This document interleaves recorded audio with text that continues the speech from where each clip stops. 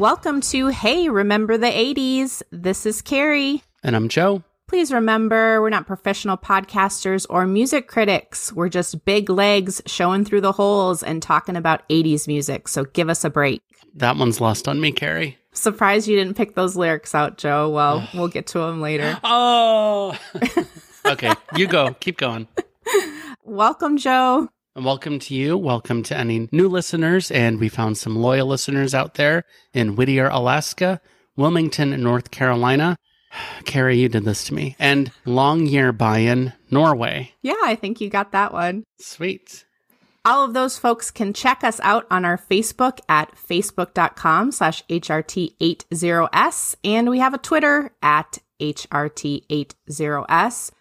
Joe, we don't have any time for tidbits No time this for week. tidbits. Take a hike, tidbits. Because we have a very special guest, a man by the name of DJ Jake Rude. Welcome, Jake. Welcome. Hello. It's awesome to be here. Thanks for having me on. Of course. So we're going to get into Jake's story, but let's just talk about how Joe and I know him. During the pandemic, when everything kind of shifted online, I was trying to remember specifically, but I think honestly, it was just Facebook served me an ad for DJ Jake Rude and his Twitch streams.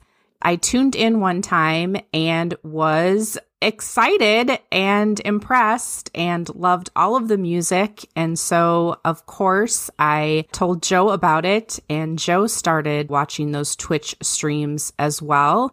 And then when we went to the Sands last year, 80s in the Sands in Cancun, Mexico, DJ Jake Rude was there. And we were lucky enough to meet him and chat with him. So that's how we know DJ Jake Rude.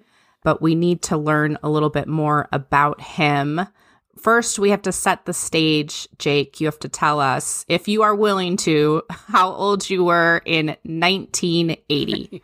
In 1980, okay. Well, I was born in 74, so I was 6 and turning 7.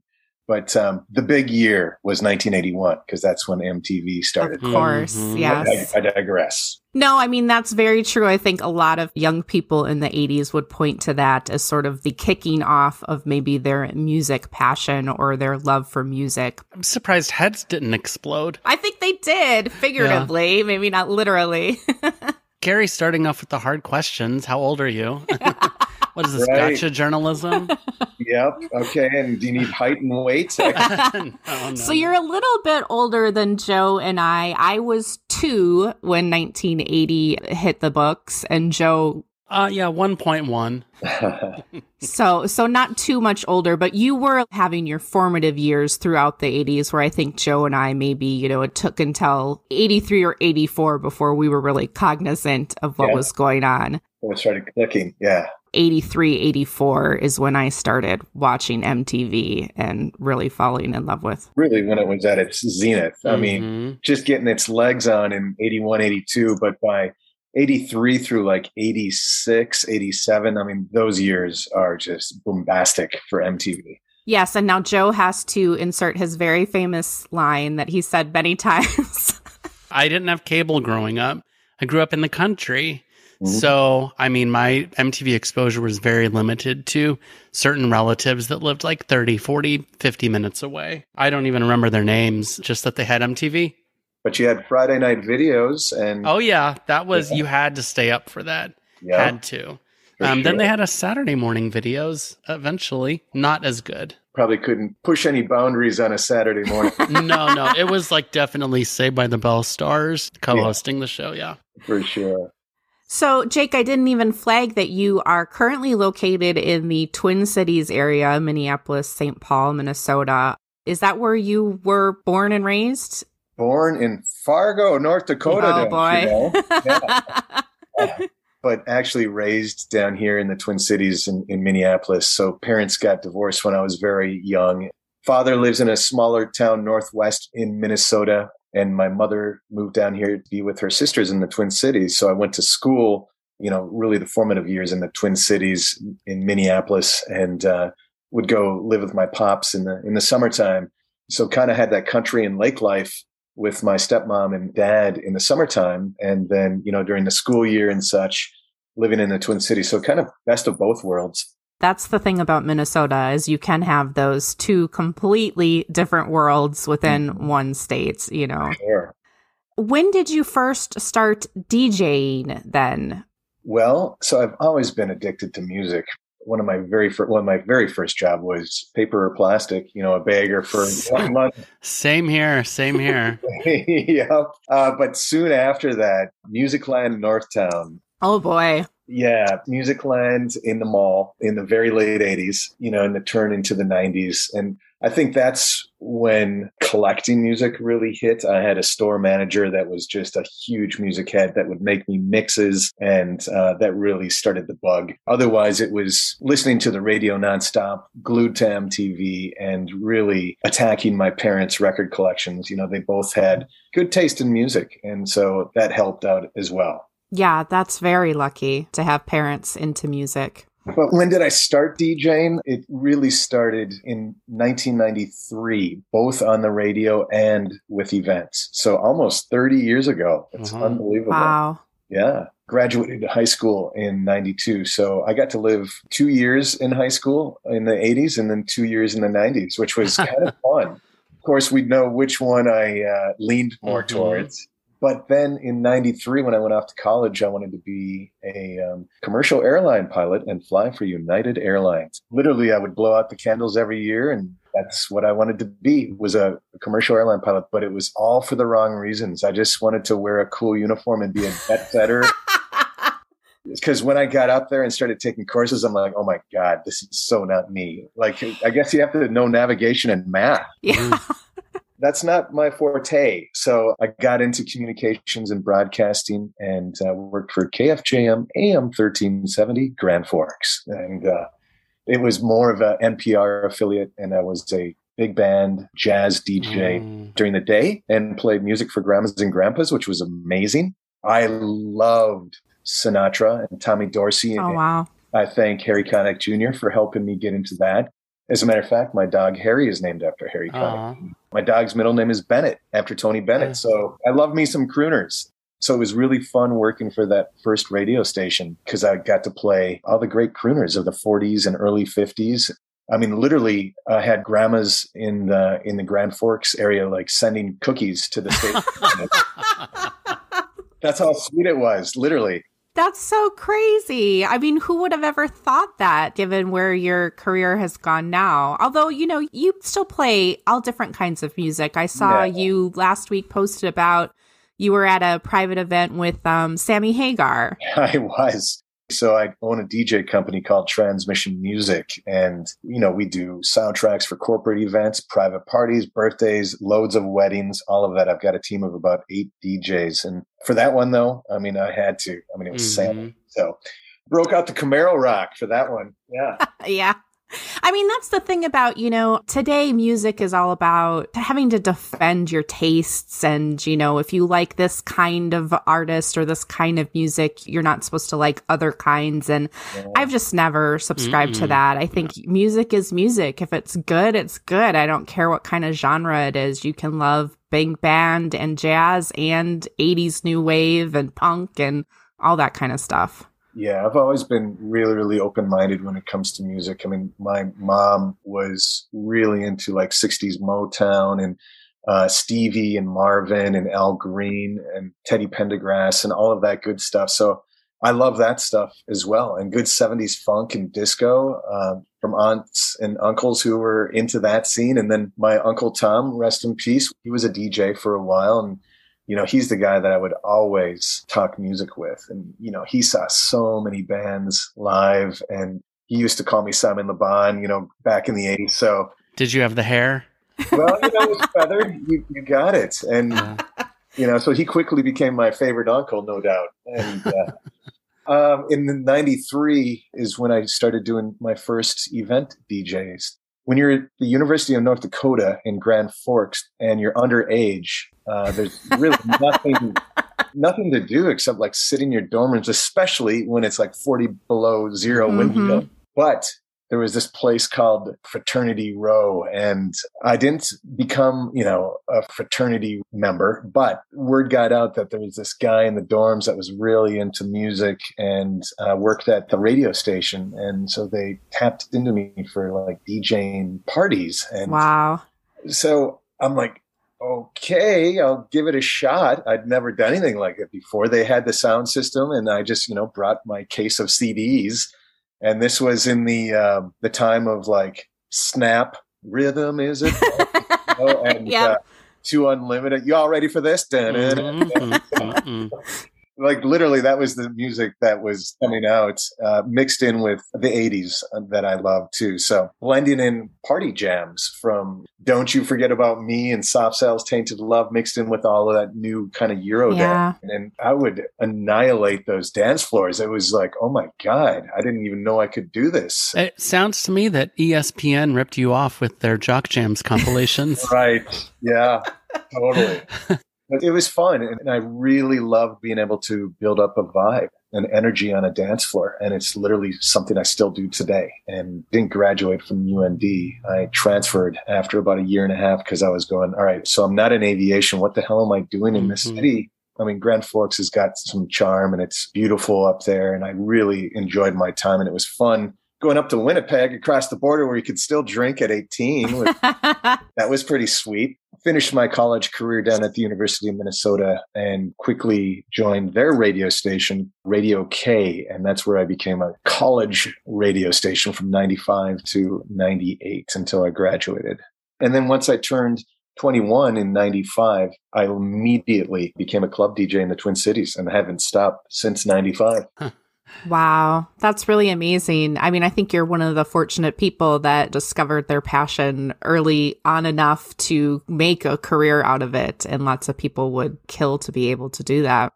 Oh, I am lucky that I'm able to make a living off of music these days, although certainly it was a side hustle for many years. It wasn't until 2007, graduated college in 98, and probably worked for 3 different corporations. I was a headhunter, and I worked for Best Buy headquarters as a recruiter. And I was the weirdo with like Ramones posters and talking heads in my beige cubicle.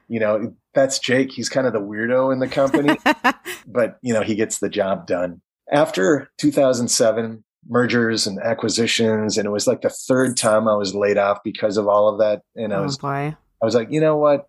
I'm going to actually give this DJing a full swing and a fair shake, and did it full time. And I've been doing it full time since, and it's only kind of progressed since 2007. So year number 15 of doing it full time. Great. That's awesome. This is a very difficult question for anyone. And for you, I'm sure you must have seen hundreds and thousands of concerts over the years, but can you pick an all-time favorite concert?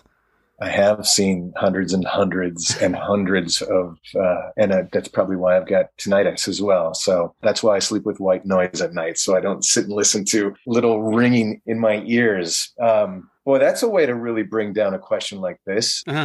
So out of all of those shows I've seen, probably the most exciting show that I've been to is in 2001, and the Strokes in the 7th Street Entry with 200 people. Oh, wow. Right before the Strokes made it big. They just released their new album. I'm sorry, it's not an 80s artist. I mean, I've seen what feels like 1,000 artists that came out of the 80s, but my favorite show was that one because I was literally right next to the stage, and Julian Casablancas was within arm's length, and they gave it their all that night. They had something to prove, and it was one of those rooms where everyone was just into it, and there was magic in the air, and it was really exciting. I don't know if you're into them, but that debut album is phenomenal. Well, I was going to ask, when you saw them, had you listened to the album? Was it released already? Yeah, I had an import copy. Okay, wow. Yep. So I knew all the words to it, so I was singing along, and they were such an it band, just becoming that so many people did buy the import of "Is This It?" Right. So everyone in the room knew all the words, and so that elevated the experience. One of my favorite things to do is to open for these artists, and when I say open for them, basically play an opening set and build up the audience, right? And build up the atmosphere and get the audience ready to see the live act.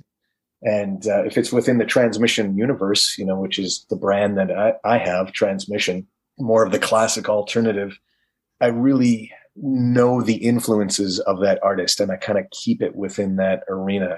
So not only are the folks out in the audience having a good time and maybe learning something, but the people who are about to hit the stage are like going, wow, this DJ like knows his stuff and like is playing like some of my favorite artists. I've had folks from like Kevin from Tame Impala and Beach House and even Rod Argent from the Zombies.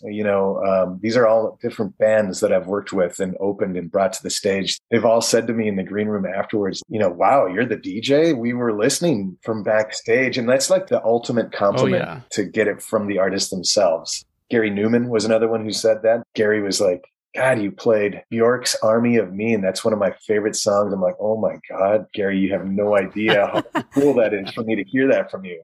You're identifying something that I think people really don't know about DJs in general, but it's more about a vibe than the collection of songs or picking out songs that you think are going to, well, of course, that's part of it, hit with the crowd, but it is about creating an atmosphere in general. That's my favorite thing to do. What's nice about having a gig before an artist takes stage is that there's no dance floor. So you're not trying to like build up a dance floor.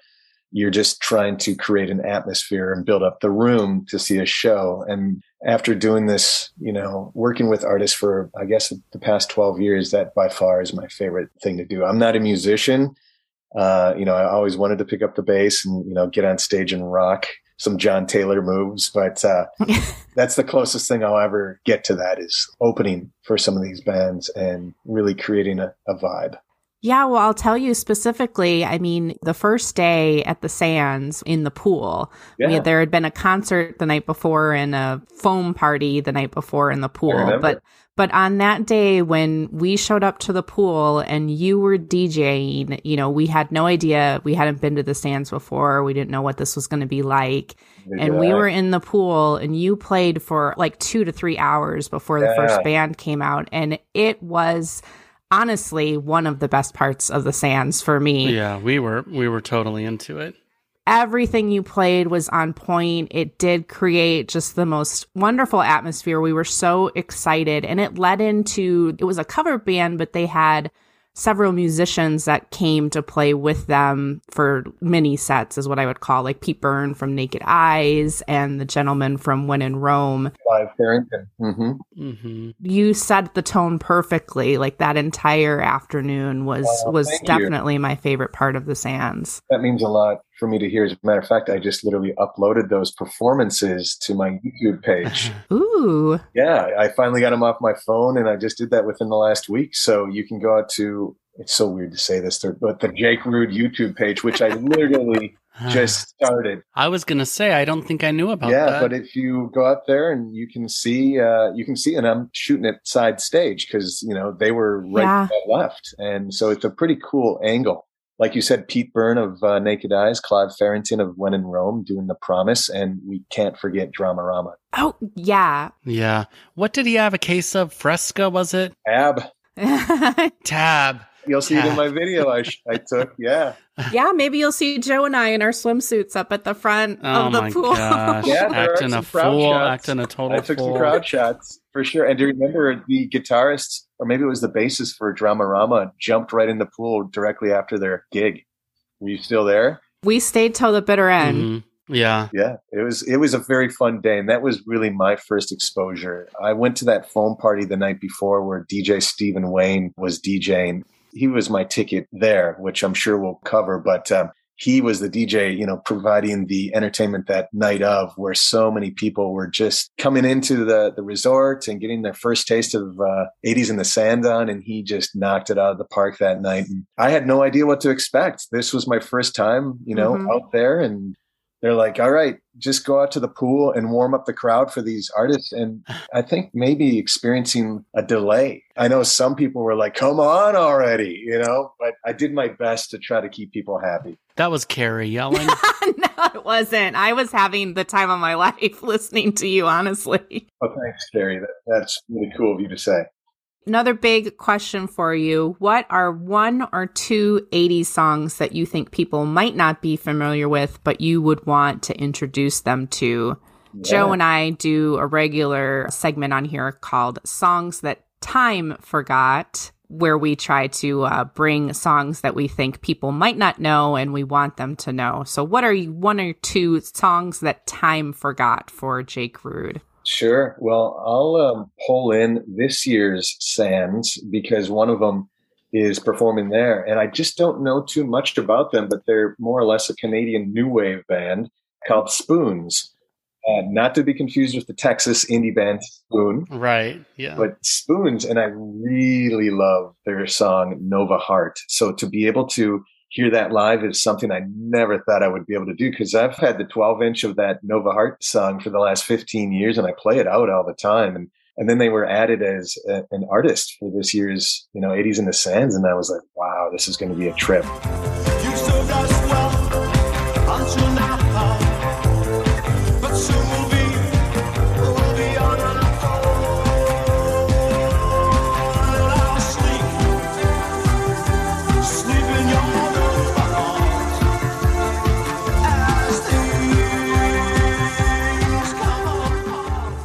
So Nova Heart by Spoons. And then I thought I would just keep it Canadian and go with another Canadian band that not a lot of people know. And they're called 8 Seconds. The song is called Kiss You When It's Dangerous.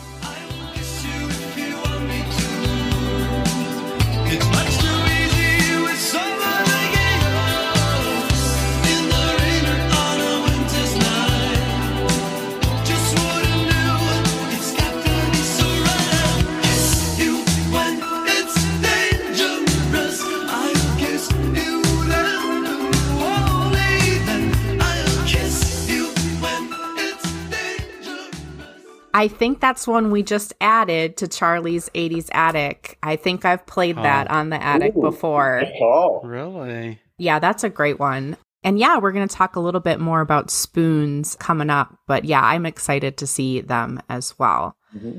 So we have to talk a little bit more about your Twitch community, which has grown exponentially since the beginning of the pandemic. If anyone doesn't know, it's, Twitch is a streaming platform. I think it started off as people playing video games. And then during the pandemic, people leveraged it to do a lot of different things, including a lot of DJs kind of shifted their work online to Twitch. You got it.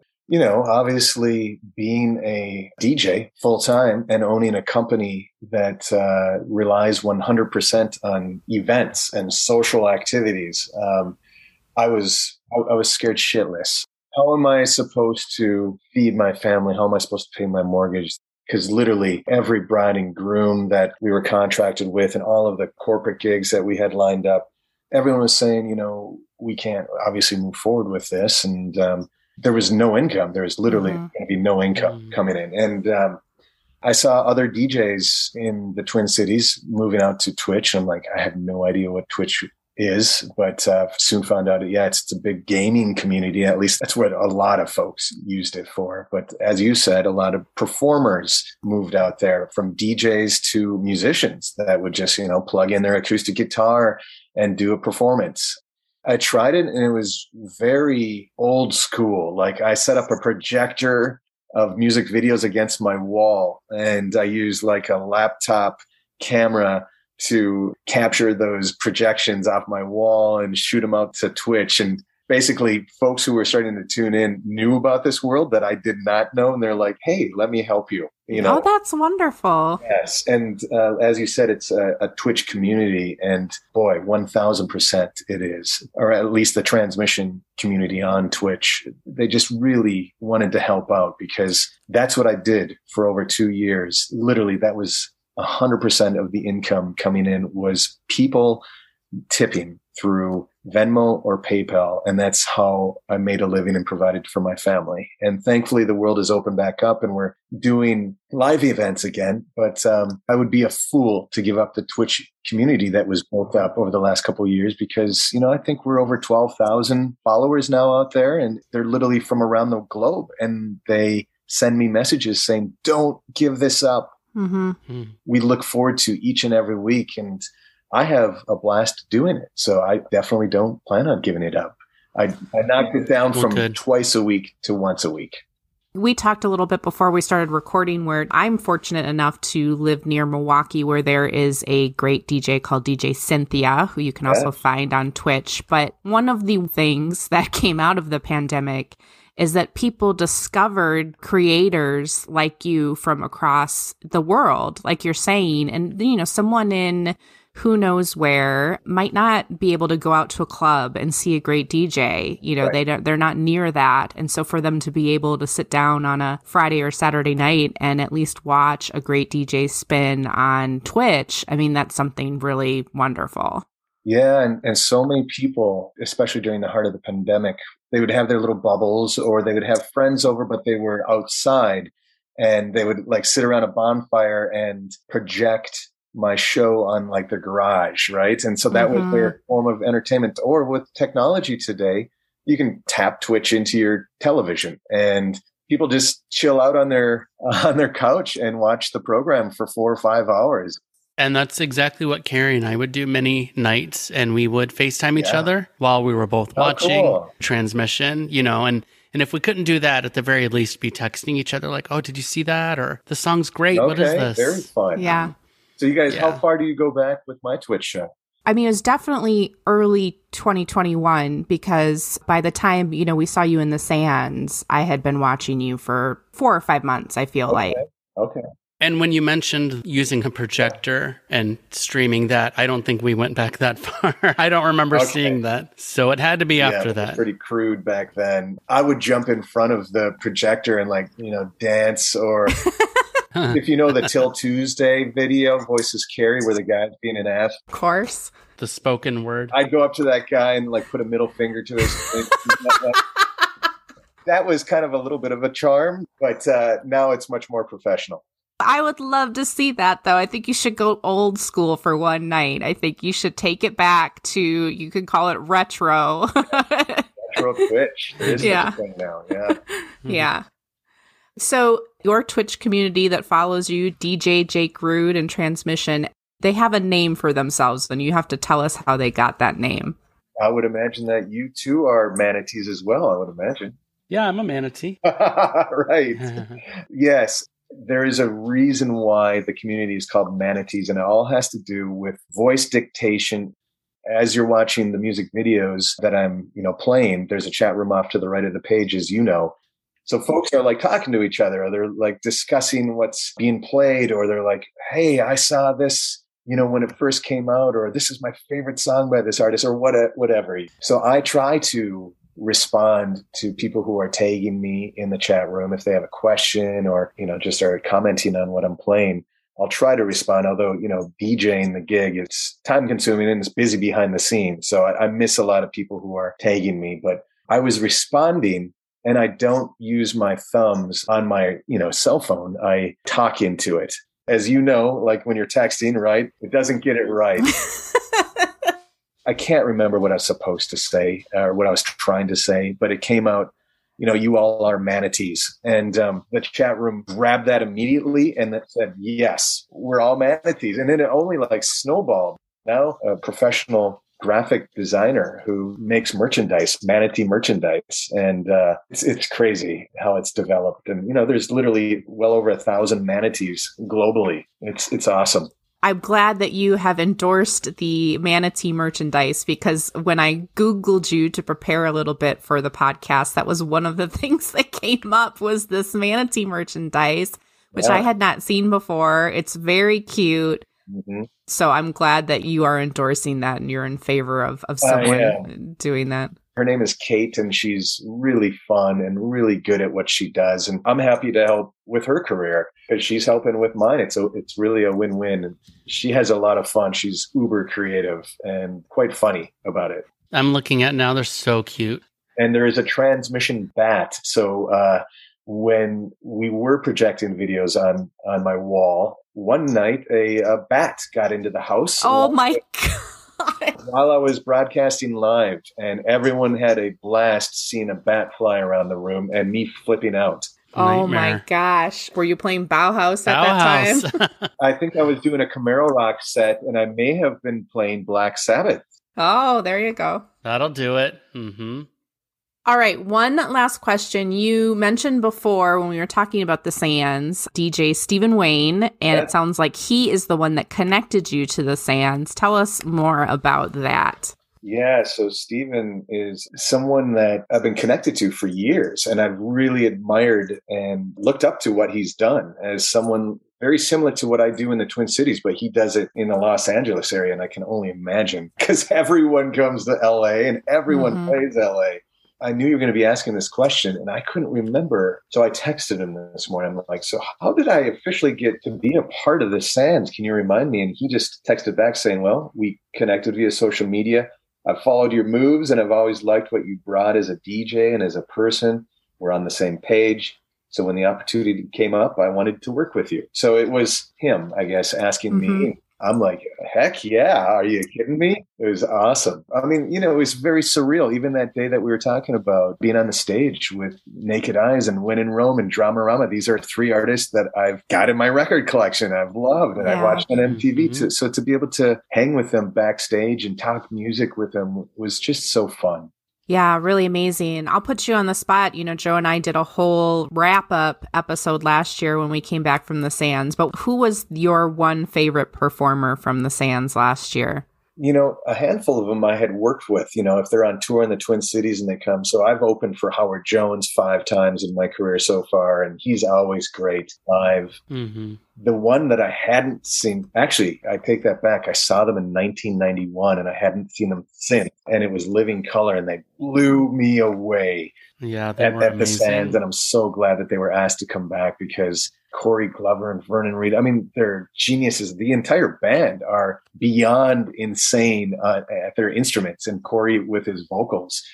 What's really wild about that night, as I mentioned, I'll record maybe 1 or 2 songs for every show that I see, and I'll upload it to YouTube. Just so it's more of a video diary for me to look back at one day. I'm like, I was at that show, and God, I had a great time. So one of the things that happened during Living Color was William Calhoun, the drummer for Living Color, stood up and, they'll whip a drumstick out into the audience, and it was literally coming right to me while I was holding my phone up. And it literally landed in my armpit. It flew through the air and went head first and stuck into my armpit while I was holding the video camera. So that drumstick was definitely meant to be in my man cave amongst all of my music memorabilia. Amazing. Yeah, I think Living Color was a band that was kind of last minute. There were lots of bands that had to pull out last year, and they were kind of announced as one of the final ones. And of course, I know them from Cult of Personality, but was not super familiar with them. And I don't think they were super familiar to a lot of people that were at the Sands. But everyone was talking about them the next day and for the rest of the trip. Blew the doors off the place. Were you there? Yeah. How close were you? Did you get up on stage? They were amazing and they were friendly. They would say hi to whoever approached them, and they put on a great show. It blew me away. And I'm so glad again that they're coming back. That's the crazy thing too, with this, with the Sands, these kind of music festivals, I think part of their niche is every year you see something new, but the organizer brought Living Color out on the last night to announce that they were coming back the next year, and everyone was going crazy. And I'm just as excited to see them the second time as I saw them the first time. Just amazing. Yeah, what I really enjoy about the Sands, or 80s in the Sand, is that it's so well curated. It's well thought out, and I love that they have the new wave day, the metal day, the hard rock day, and so they'll kind of line up the artists that are like-minded or kind of within the same genres to play that night. So everyone has a great time, and you know what you're getting into, and you get to pick and choose, what you want to attend. And what's great about the Sanders, they just love music. So they're going to every gig. I love that. Yeah. Yeah, I don't think we missed any. I think we missed Tesla, Joe. That was the one.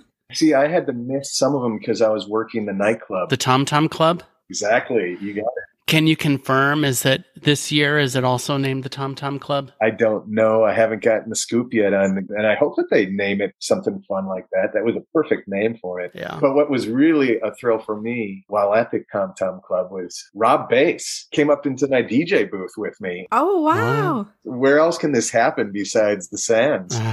What a night, Club MTV night, when they put together those acts. That was great. Yeah. All right, well, we have to wrap up our little interview portion and get into talking specifically about the Sands, and we're going to preview some of the bands that are there this year. If anyone is interested in going to the Sands, it's happening very soon at the end of this month. October goes for a week down in Cancun. Don't think it's sold out yet. But there's lots of acts that will be appearing, and for the sake of time, we had to make some hard choices about who to talk to, and these are, of course, very brief summaries of these artists' career. So we're going to start it off with an act that Jake must be very familiar with. This is Minneapolis's own Morris Day. Yes, Morris Day and the Time. And what's great, I mean, I've seen Morris Day a couple times, but what's ultra cool is that the drummer from the Time is Jelly Bean Johnson. He's a regular down at my club gig, like literally comes to Transmission weekly. And he is the coolest dude ever. I love him so much. Wow. You heard it here first, folks. Well, Morris Day is appearing at the Sands as simply Morris Day, given current legal issues with Prince's estate and the name The Time. Oh, yeah. What was that hashtag that they had? Oh, yeah. It was a very wieldy, give Morris Day back the time, I think is what it was. Yeah. But Day met Prince when they were both teenagers, and their first band together was called Grand Central, which was formed in 1974 when Day was about 17 and Prince was about 16. Prince had a clause in his contract with Warner Brothers that gave him the right to recruit and produce artists to be signed to the label. And in 1981, he basically raided the members of an existing band called Flight Time, including Jimmy Jam and Terry Lewis, and then added a few new folks, including his old friend Morris Day as lead singer. But Prince didn't actually trust the band that much. On their debut album, that's actually Prince playing all of the instruments, and Morris was only allowed to sing if he followed Prince's guide vocals perfectly. Their debut single, Get It Up, from that album would reach number 6 on the R&B chart.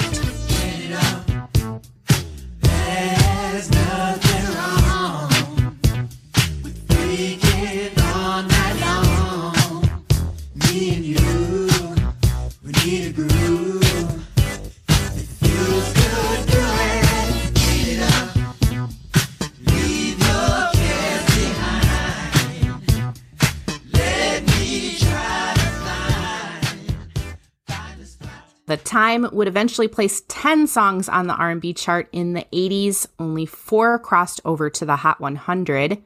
After he left The Time, Morris scored 6 R&B hits before the decade was over, including Fishnet, which reached number 1 R&B and 23 on the Hot 100 in 1988.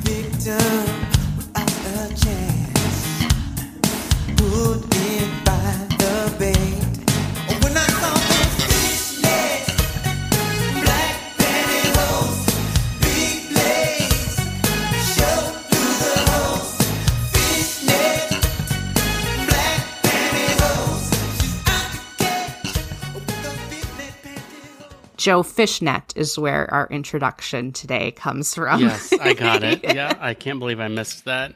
Morris has said that his 2023 tour will be his last, so we will be seeing him in the final days of his touring. Jake, tell us everything about The Time. Well, I think you covered all the official stuff. In the times that I've seen The Time, well, one was extra special because it was at First Avenue in Minneapolis, and of course, it's the city they got their start in. and Stevie Wonder came. Oh. Having Stevie Wonder, like I would look up and he's up there in the balcony, and that was definitely the place to be in Minneapolis that night. He's such a great performer, Morris Day. He hasn't lost anything through the years. He brings it, and it's slick and it's suave and it's totally Morris Day. There's only one, and I can't wait to see him again this October. I'm a club DJ at First Avenue as well. So to be a part of that family, more or less, in the house that Prince and the Minneapolis Sound helped build through the years. Of course, much of Purple Rain, the movie, was shot within the walls of that club. I was fortunate enough growing up in Minnesota to go to First Ave a handful of times in my life. Yeah, when you walk up and you see all those stars on the outside and then to go inside, it feels special. It feels like one of those places, in music that is historic. So many amazing things have happened in that club over the years. And it is amazing that you get to be a part of it. That's very special. One of the things that I'm most honored about was the day Prince passed away. The club reached out and asked if I would DJ that night. And wow, definitely the most surreal, the saddest, and most special gig I've ever done in my life. And I don't know if I'll ever be able to top it, because, there literally were thousands and thousands and thousands of people outside of the club. And I had just done a Prince special, because I'm a radio DJ for Minnesota Public Radio's The Current as well, 89.3 The Current. And I had done a special. It's not what I was planning on, but I changed it last minute to do a tribute to Prince that Thursday. And that's downtown St. Paul. So I drove over back to Minneapolis, across the river. And there were so many people on the streets that the police more or less gave me a police escort. And when I said, I'm a DJ and I'm supposed to be DJing, this Prince tribute tonight at First Avenue. And so they parted the sea of people. To have everyone in the club singing every word to Prince, it was just beyond emotional. Can't even imagine what that was like. Just even hearing you talk about it is giving me goosebumps. So to even be there. Yeah, and I got to give a shout out. I was one of 4 or 5 DJs, so we kind of each had our different hours.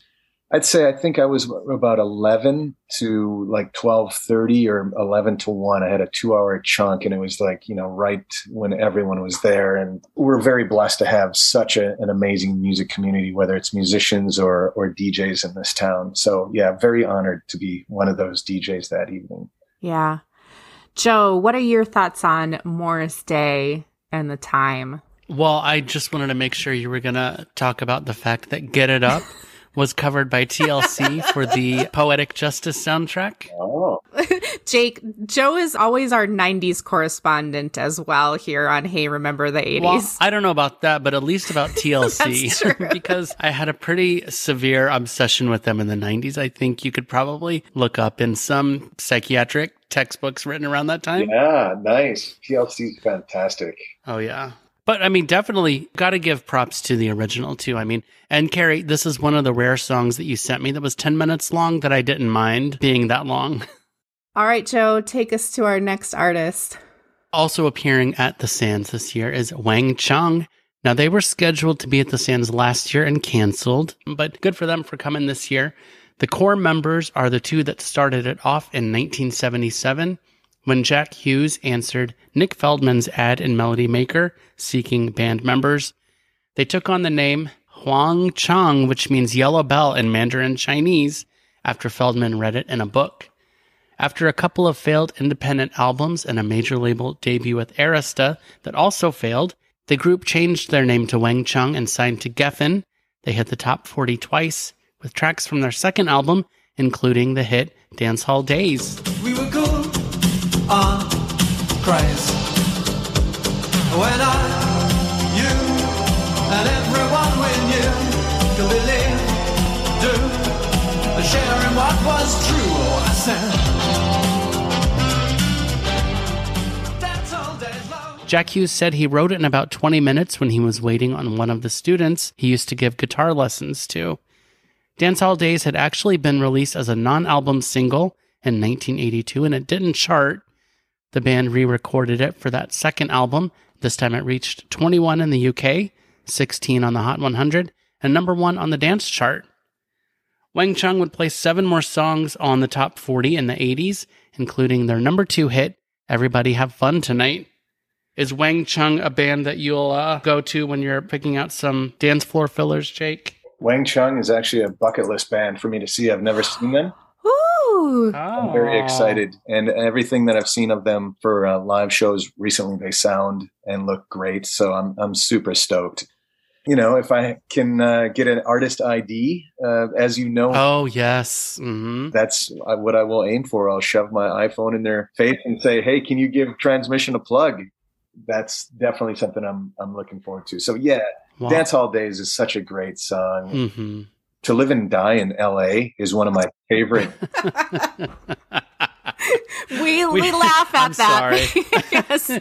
Every time we talk about Wang Chung to someone, it seems like they all say To Live and Die in LA is my favorite song of the 80s. And I'm like, we respect that choice. It is a great song, but I feel like no one talked about it in the 80s. Right. I totally get what you're saying. Yeah. Like they talk about their other 2 massive hits. That's kind of like the little one that was left behind. But hey, it's gotten legs in the decade to follow. Yeah. It certainly has. Yeah. And if they don't play it, I will riot on your behalf. Because it is such a great song. I can't wait to hear that one live. Yeah. You know, Wang Chung is one of those bands that I think suffers from being remembered for their big hits, which are great, but they have so many deeper hits I would say are better, like To Live and Die in LA, Hypnotize Me, Fire in the Twilight from the Breakfast Club. I mean, you know, so many gems that people probably know but don't know are Wang Chung. Yes, exactly. You know, and it does happen to some of those bands that have like just mammoth hits, like Men Without Hats, The Safety Dance. That's like, you know, they kind of had a little bit more of a blip with Pop Goes the World, but they've got a lot of great synth pop tunes and great songs. And like everyone only knows Safety Dance or Thomas Dolby. She Blinded Me with Silence. And oh, don't get Carrie started. She's going to talk for 20 minutes about Europa and the I love Pirate Twins that or whatever I that's love Thomas Dolby. so do I. I've had the pleasure of working with him a few times through the years, and he is massively underappreciated as an artist. And I'm so with you on those artists that have got huge songs that have international success, and they just get pigeonholed. Yeah. All right, let's talk about a fairly obscure, at least here in the States, band from Canada that's coming to the Sands, and Jake has already talked about them today. It's Spoons. They were formed by high school classmates in Ontario in 1979. They began as prog rockers and ended up switching course to danceable new wave. Their first album, released in 1981, was engineered by Daniel Lanois, who would later in the decade co-produce The Joshua Tree for U2. The group's second album was their breakthrough in Canada. Titled Arias and Symphonies, 3 of its singles reached the top 40 in Canada, including the title track. Not like his mother and not like his wife, but right. Not like the women he knew in his life. Arias and symphonies. Music took his ears, little boys in harmony. Humming the hearts of Arias and symphonies. That one reached number 18 in 1982. And Spoons were not done working with famous producers. I love this story. Their third album was produced by Nile Rodgers, and how that came to happen has a connection to Sands headliners Culture Club. Nile was asked to produce some music for Culture Club, so he went to see them perform in concert, but he didn't care for how the band used backing tapes during their performance. He came away impressed with the opening act instead, which was Spoons. Nile reached out to them and asked to produce their next album. Spoons released 2 more albums in the 80s, but never found large-scale success and never charted in the U.S. These days, 2 of the original members, Gordon Deppy and Sandy Horn, are touring as Spoons, and I just saw Gordon Deppy perform with A Flock of Seagulls this summer. I didn't know that. Yeah, they went through the band on stage and they announced who he was and that he usually played with the band Spoons. And I was like, oh, I'm going to see him. So it was very exciting. So Spoons, Jake, it sounds like you were familiar with them. I honestly don't think I'd ever heard of them before they were announced for the Sands. Again, it's having friends who are 5 to 10 years older than me and making mixes. And so that Nova Heart song was put on a mix for me many years ago and instantly fell in love with it. So, went out and bought the 12-inch for that. And again, a band I never thought I would see live. That's what's super exciting about the Sands. Like, wow, when would you ever think you'd see a Canadian new wave band? Because unfortunately, they didn't cross the border with their success. It's weird how that happens with some Canadian artists. It kind of stinks, really, because some of them deserve to be heard. And a lot of people go unknown in the United States or even the world, but yet can be really big in Canada. Yeah, there's a huge Canadian contingent of Sanders. And I think this year it was really cute how the organizers, I think, were specifically trying to find Canadian bands for them. And Spoons, I'm sure, is going to be super exciting for those folks. And I'm excited. That and Aldo Nova. Yep, and Loverboy. And Loverboy. Now, I was a little ignorant about Spoons when I saw them added to the lineup. I did kind of lump them in and think they were going to sound like Loverboy or Aldo Nova. So when I heard this song, it blew my mind. I had to keep looking at it like, who is this again? I had no idea that they were going to sound like this, and I was really impressed with this song. And now I've got Nova Heart written down to add to my playlist as well. I listened to the whole album Arias and Symphonies this week, and it only got me more excited to see them in concert. Wow. Great album. Awesome. Can't wait to see them live. Mm-hmm. Well, next up on the list, Carrie, I'm so excited about this one, and you know this, Climax. This is probably what sealed the deal for me going this year. We talked a little bit about Climax and their tumultuous history back in episode 90, but long story short, the original members have fought over rights to the name over the years. Each member can use the name Climax, but they have to say featuring, and then they have to put whatever band member is playing there. The version playing the Sands this year is Climax featuring Bernadette Cooper, the original drummer who also sings lead vocals on The Men All Pause.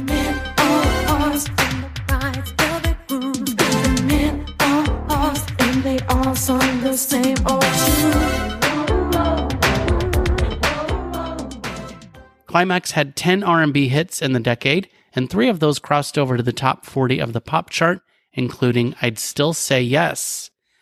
This was a single from the band's 4th studio album, and it was co-written along with Greg Celsia and Climax member Joyce Fenderella Irby by a young upstart named Babyface.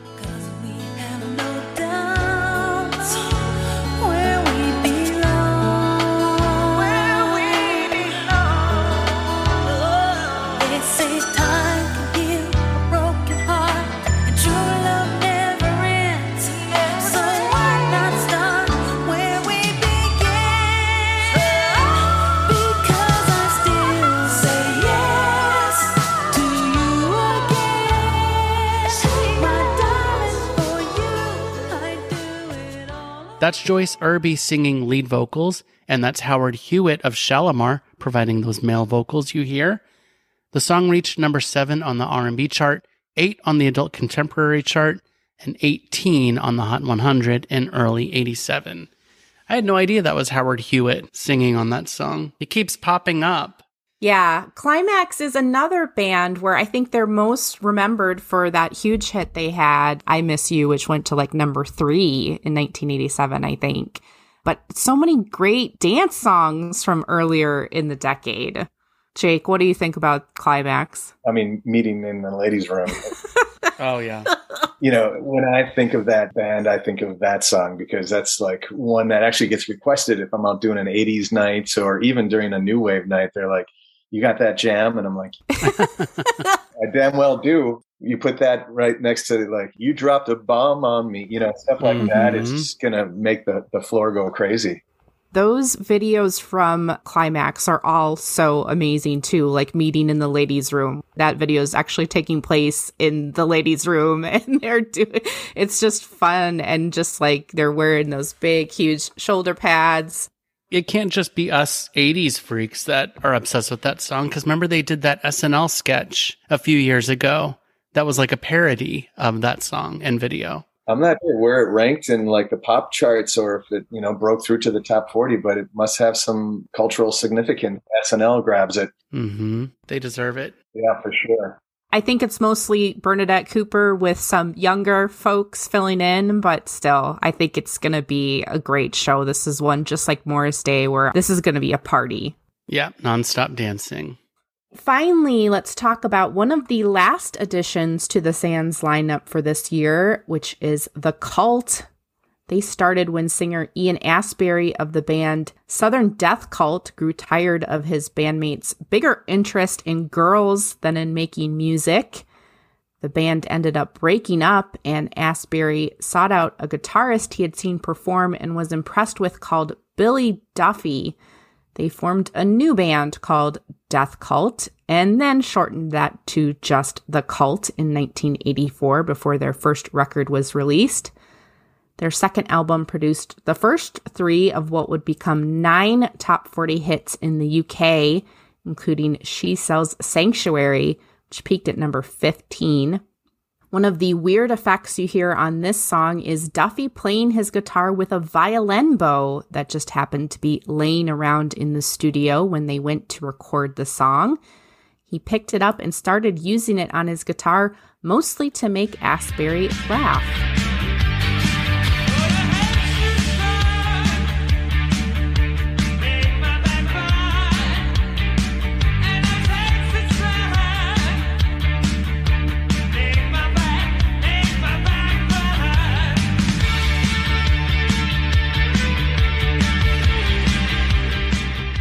It also was the first Cult song to chart in the US, reaching 36 on the dance chart in early 86.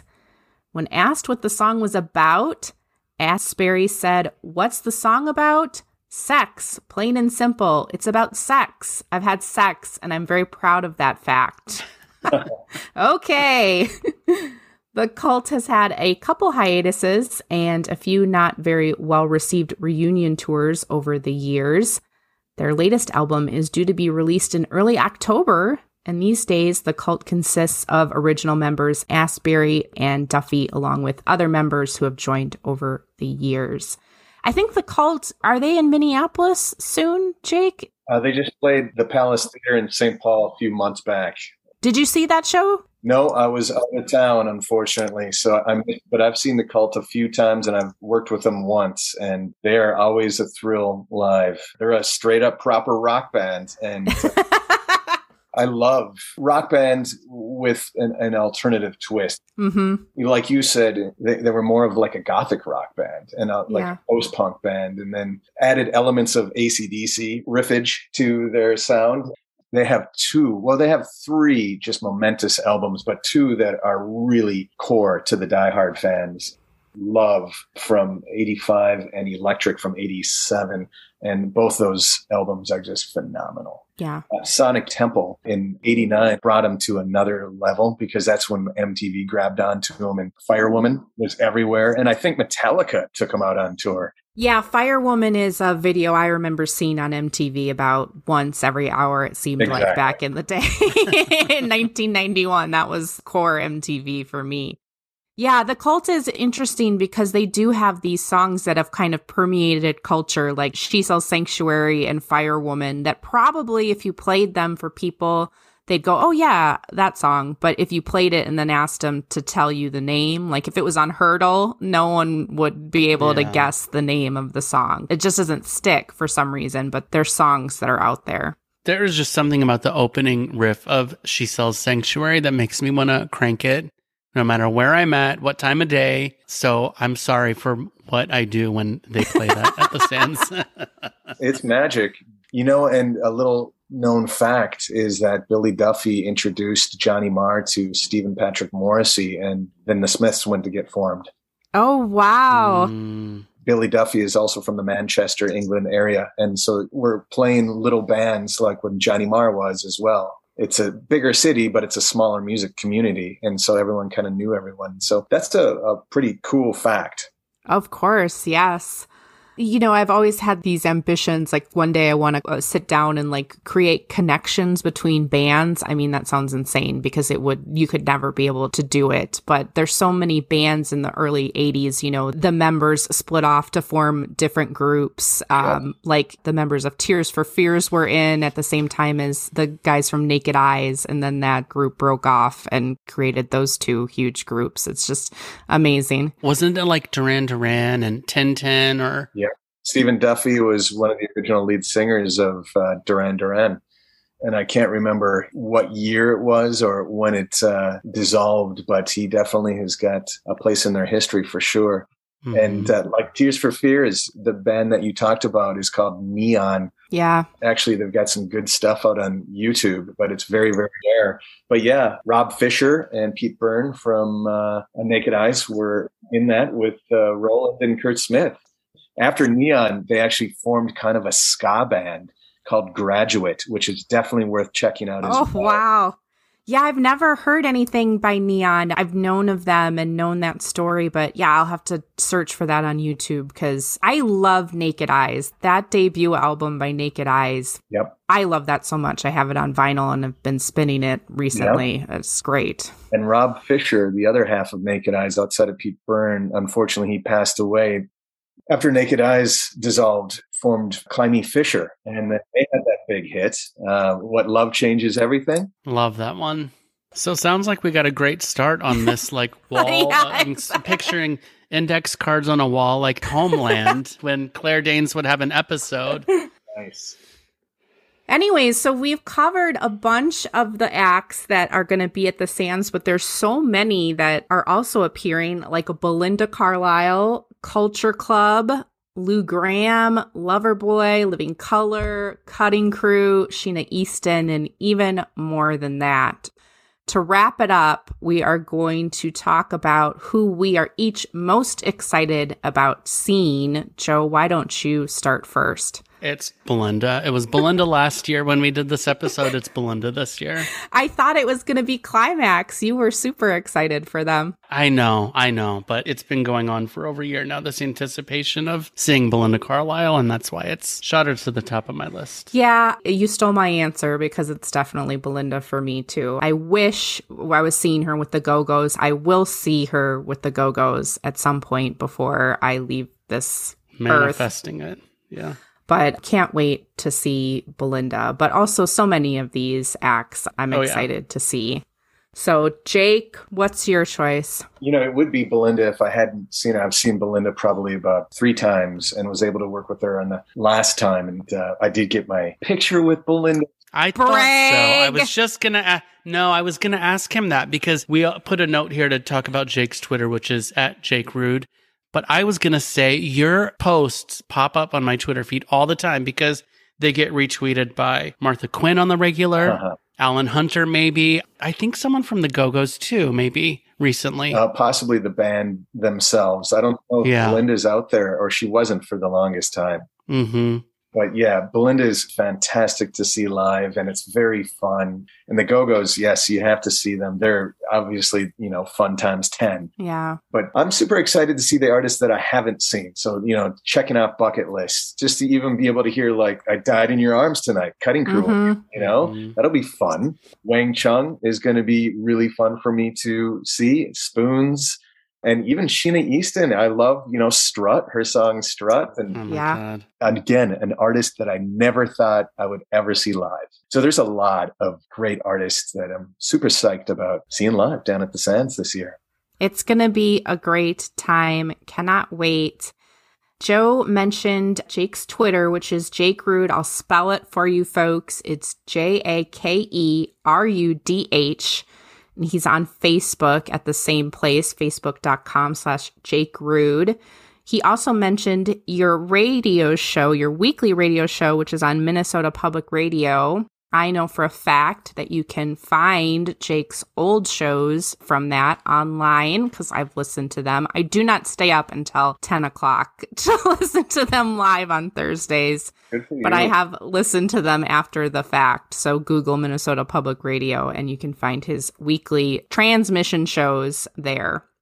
Anything else, Jake, you want to tell the listeners? And then just the weekly Twitch shows. Yes. People need to go to your Facebook and follow you, first of all, because your schedule is irregular now on Twitch, but you always post when those shows are going to happen through your Facebook. Yeah, it's sometimes hard to juggle everything because, I'm a club DJ. I DJ at the Minneapolis VFW, and some people would hear VFW and are like, oh, I'm sorry. Having a $2 gin and tonic, and it's not very cool. But actually, the VFW in Uptown Minneapolis is one of the most hip clubs in the Twin Cities. They really sunk a lot of effort to make it a very cool place. So I'm at the Uptown VFW every Wednesday night, starting at 8 p.m. and I go to midnight, and then on Twitch, usually on a Friday or Saturday night, depending on my live schedule. And then the radio show is on Thursday night at 10 p.m. Central. Otherwise, all the archives are out online at thecurrent.org.